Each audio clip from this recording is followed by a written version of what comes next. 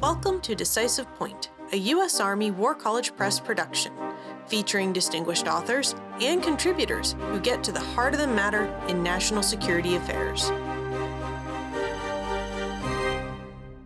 Decisive Point welcomes Dr. Jason W. Warren, a retired lieutenant colonel and former assistant professor of history at the U.S. Military Academy and the U.S. Army War College. We also would like to welcome Dr. John A. Bonin, a retired infantry colonel and professor of concepts and doctrine at the U.S. Army War College. Dr. Warren and Dr. Bonin are the authors of Reversing the Readiness Assumption, a proposal for fiscal and military effectiveness featured in Parameters Autumn 2021 issue. Thank you for joining me today. Your article opens with a quote, followed by some stark facts. As Peter Mansour posits, anyone can design a military force in times of plenty. It's in times of scarcity that strategic leaders with foresight are most needed. The U.S. economy is hurtling towards such an era with the DoD fiscal year 2022 budget of $715 billion, failing to keep pace with inflation. And for the first time since 9/11, defense spending is facing significant realignment. What insight does the U.S. Army War College project Drawdown, the American Way of Post-War, bring to this conversation? We noticed that during this upcoming, and during that time it was the Obama drawdown, that the military hadn't really done a comprehensive study to really help the decision makers on how to go about this drawdown. So this project started as a conference where we invited mainly historians, but also international relations professors and scholars to talk about their diverse time periods. So what we provided in this study was a comprehensive package that eventually became a book. And the idea was to help guide the decision makers. Previously, they had relied on ad hoc decision making or single studies. There had been a study, for instance, of the first Gulf War and what happened after that drawdown. But the problem with that mentality is it's sort of a monocausal situation. So you don't really have the diversity necessary to make these decisions based on just one case study. That's what the project was about. And overall, we were trying to prevent the accordion effect, where the cuts are too deep usually, and then the military is not ready or effective for the next conflict. In that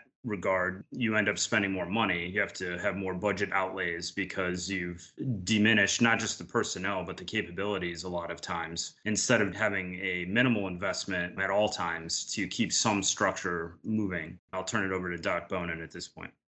Well, one of the thoughts is that if you can't afford to have all units of all services fully ready all the time, which is what we have been trying to do for the past 20 years or so, the other mechanism that you can use is to use an effectiveness model in which not all units are ready all the time for all missions. So you have to prioritize. This means some units are more ready than others. Some units are more modernized than others. Some units have reduced strength or cadred, whereas others are maintained at full strength. And this allows for a much reduced expenditure of resources in this declining period that we anticipate. How does mixed force structure play into this? Mixed force structure, in the way we're envisioning it, means that you will have more blended units. In terms of the Army, it means back to some of our older ideas that we're now seeing creeping in. The old term was round out, where you had active units with a National Guard or Army Reserve unit that rounded them out to be full strength. Now, this came with all sorts of conditions and caveats. It's challenging, but it's doable. What's the difference? These units will not be ready instantly. It will take some time to prepare them, but they can be equally effective once they're prepared over a period of time. Wars don't have to be won in the first battle. As we can argue, we just had a 20-year war. What counts is how you do in the last battle. And so that's where you look at history, World War II, World War I. We had trouble in the first battles, but we won the last battles. So that's where a mixed force allows for the proper use of the Army Guard and Army Reserve as a strategic reserve that gives us depth and capabilities and allows us to save resources and readiness, but they will still be effective at the latter part of a war. Last battle versus first battle, I think, is a great point. The way that I equate readiness versus effectiveness is in the old readiness model, we were actually preparing for the last war because that's all that we could really predict. If you take the World War II draw up as we're getting ready to fight World War II, a lot of what's happening is practicing and training for what happened in the 30s and even World War I to some extent. So you're spending all this money and aligning the force structure towards the last war. And you always hear pundits talk about, oh, the military is, preparing for the last war. So in this readiness model, that's the preponderance of what you're actually doing. And then when the actual war breaks out and you have to change, then you have to retrain and re-equip and redo your doctrine, which again is more expensive. So what we've argued in our article here is that instead of doing that, although there has to be some measure of basic readiness, if we concentrate on how to be effective in the actual war that we're going to fight, then that is going to save you money and be more realistic. We're currently in the information and cyber fight right now against, our adversaries, all of them, China, Russia, Iran, terrorist groups, whatever, North Korea. So trying to get ready, it's too late. We're already in the cyber domain, in the information environment, as doctrine lays it out. We're already in combat. We should be focused on how can we be effective versus how can we be ready. In addition, one of the challenges if you are overly prepared for what you envision your conflict to be like, you are likely to be not preparing for the right conflict.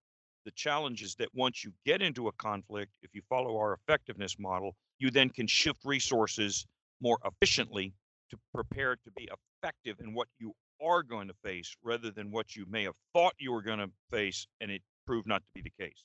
Are there other factors to consider? Knowing partners on the periphery, reducing and reassigning active forces, things like that? Well, because in our model, the US would have less standing force structure at the start of a conflict. We would have to rely more on allies and partners. This is actually what we've done in the past, and we've always fought in some sort of coalition. Our earliest allies were Native Americans, all the way back to the first battles ever fought in America. So we've always had some sort of partners and allies with us. And in the sort of modern industrial pre-information era, we've had the same allies. We've been on the same side as the British and the French since at least World War I. So our idea is to get a head start on that. We already know that they're going to be our allies. We've already, even in Afghanistan, the latest sort of conflict, NATO was involved and so on. So we've thought of the idea of populating our headquarters shortages where we have trouble filling all the billets with American officers with these allied and coalition partners and allies, instead of waiting for the shooting to start. And then when that allied officer shows up, he's sort of out of water. He doesn't know the culture. He's not part of the team. So we want to make them part of the team and make them effective before the shooting starts, knowing based on history that they're going to be there. The other aspect of that is more integrated units. Now, we're already practicing that to a great extent in Korea with the Combined Forces Command. And our 2nd Infantry Division technically has assigned for conflict a South Korean brigade. We're toying with that idea in NATO, and I think we should pursue that, where we have standing relationships with multinational NATO divisions and even corps with mixed nationality anticipated to be operating within the unit. This is how the United States leverages its smaller active duty forces that are deployed forward to provide greater contribution to a broader partner. The other aspect of that is my idea that we're recycling in this article of continuous concentric pressure, which is my strategic idea of how you operate on the periphery in a coalition and in competition, especially where you're not fighting a potential enemy, but you are continually and from a concentric position, all directions, putting pressure on your erstwhile potential enemy and using all manner of capabilities, military, diplomatic, economic, and certainly now informational. And that's how we get some leverage during competition to have us better prepared to prevent the conflict or be better enabled when conflict starts. Right. And if I could just say something there real quick, too, off Doc Bonin's point, he talked about the in competition. So what's going on there is the DoD and really the whole of government, meaning all the other agencies in the Beltway, part of the federal government, as a team have identified that the old peace-war binary model where you're either at war or peace is no longer a fact. So we're actually in competition. And as I mentioned before, we're actually in, you can make the case that we're in conflict in the information environment dominant cyber domain. So this old peace war binary matched the readiness paradigm better, or vice versa. But because we're always in competition, you have to be effective now because your forces are engaged or can be engaged on short notice. So what's the way forward then? We're already looking at having a new model for even the readiness model, in which some units will be at higher states of readiness and higher states of modernization, and other units will be at lower states of readiness and lower states of modernization. To me, it's a logical adaptation of that idea is to go to what we're calling effectiveness, because then we would not necessarily have to have all the lower readiness units fully manned or fully active component. And so that's the major nuance that I think we're advocating, is it's not that drastic a change from what we've done before. During the Cold War, we had units that were at lower readiness tiers and tiered readiness, and we may have to go back to that. But right now, the Army is resisting even using that word, tiered readiness. And in addition to that, the partners and allies that we mentioned before is definitely part of this, because we'll have less standing forces. And also, as the article points out in great detail, there has to be a reorganization and re-equipping of our forces. All the services have a legacy model to some degree, and some more than others. We have to ask ourselves, in the world of precision fires, meaning that our adversaries can launch missile strikes on pinpoint targets, large targets, where you want to spread out your forces. Are these sort of ideas still relevant? But the backbone behind this also has to be an idea of mobilization. We've sort of lost the bubble because we've gone to this readiness standing military model, 1950. We've sort of ignored the mobilization processes, which have atrophied over time. So there has to be a concomitant building back of our mobilization processes. So if we're bringing these forces back online, all the different services as they grow in a real conflict, somebody has to know and understand and plan for and then execute which bases are they going to go to? How are they going to be housed? How are we going to get them there? How do we know who's available within the population to grow our forces? All of those issues have sort of taken a back seat over the last 70 years. And for the Army, mobilizing is not just federalizing the Guard and Reserve, it's expanding the active Army, as we have had to do even after 9/11, where we had to grow from 31 or so brigade combat teams to 45. And part of the answer to that is we've created these security force assistance brigades, but we've never really finalized the other secondary mission they have, is to be cadre brigades to be able to expand to full brigade combat teams if required. So that's the other challenge that I think we're trying to push forward, is the notion of better mobilization planning to expand the active Army, not just federalize the Guard and Reserve. And there's other ways of doing that, as I've already mentioned. Once you have cadred units to an extent with the reduced authorization level of personnel, you then fill those back up with either recalled individual ready reservists or brand new soldiers who have been recruited, or God forbid, you have to exercise the draft in a true broad war and bring new personnel in under that manner. But we have forgotten how to do much of that since the end of the draft and since the end of World War II. We're going to have to bring back or create these theater commands that deal with these new capabilities, such as, theater information commands and theater missile commands.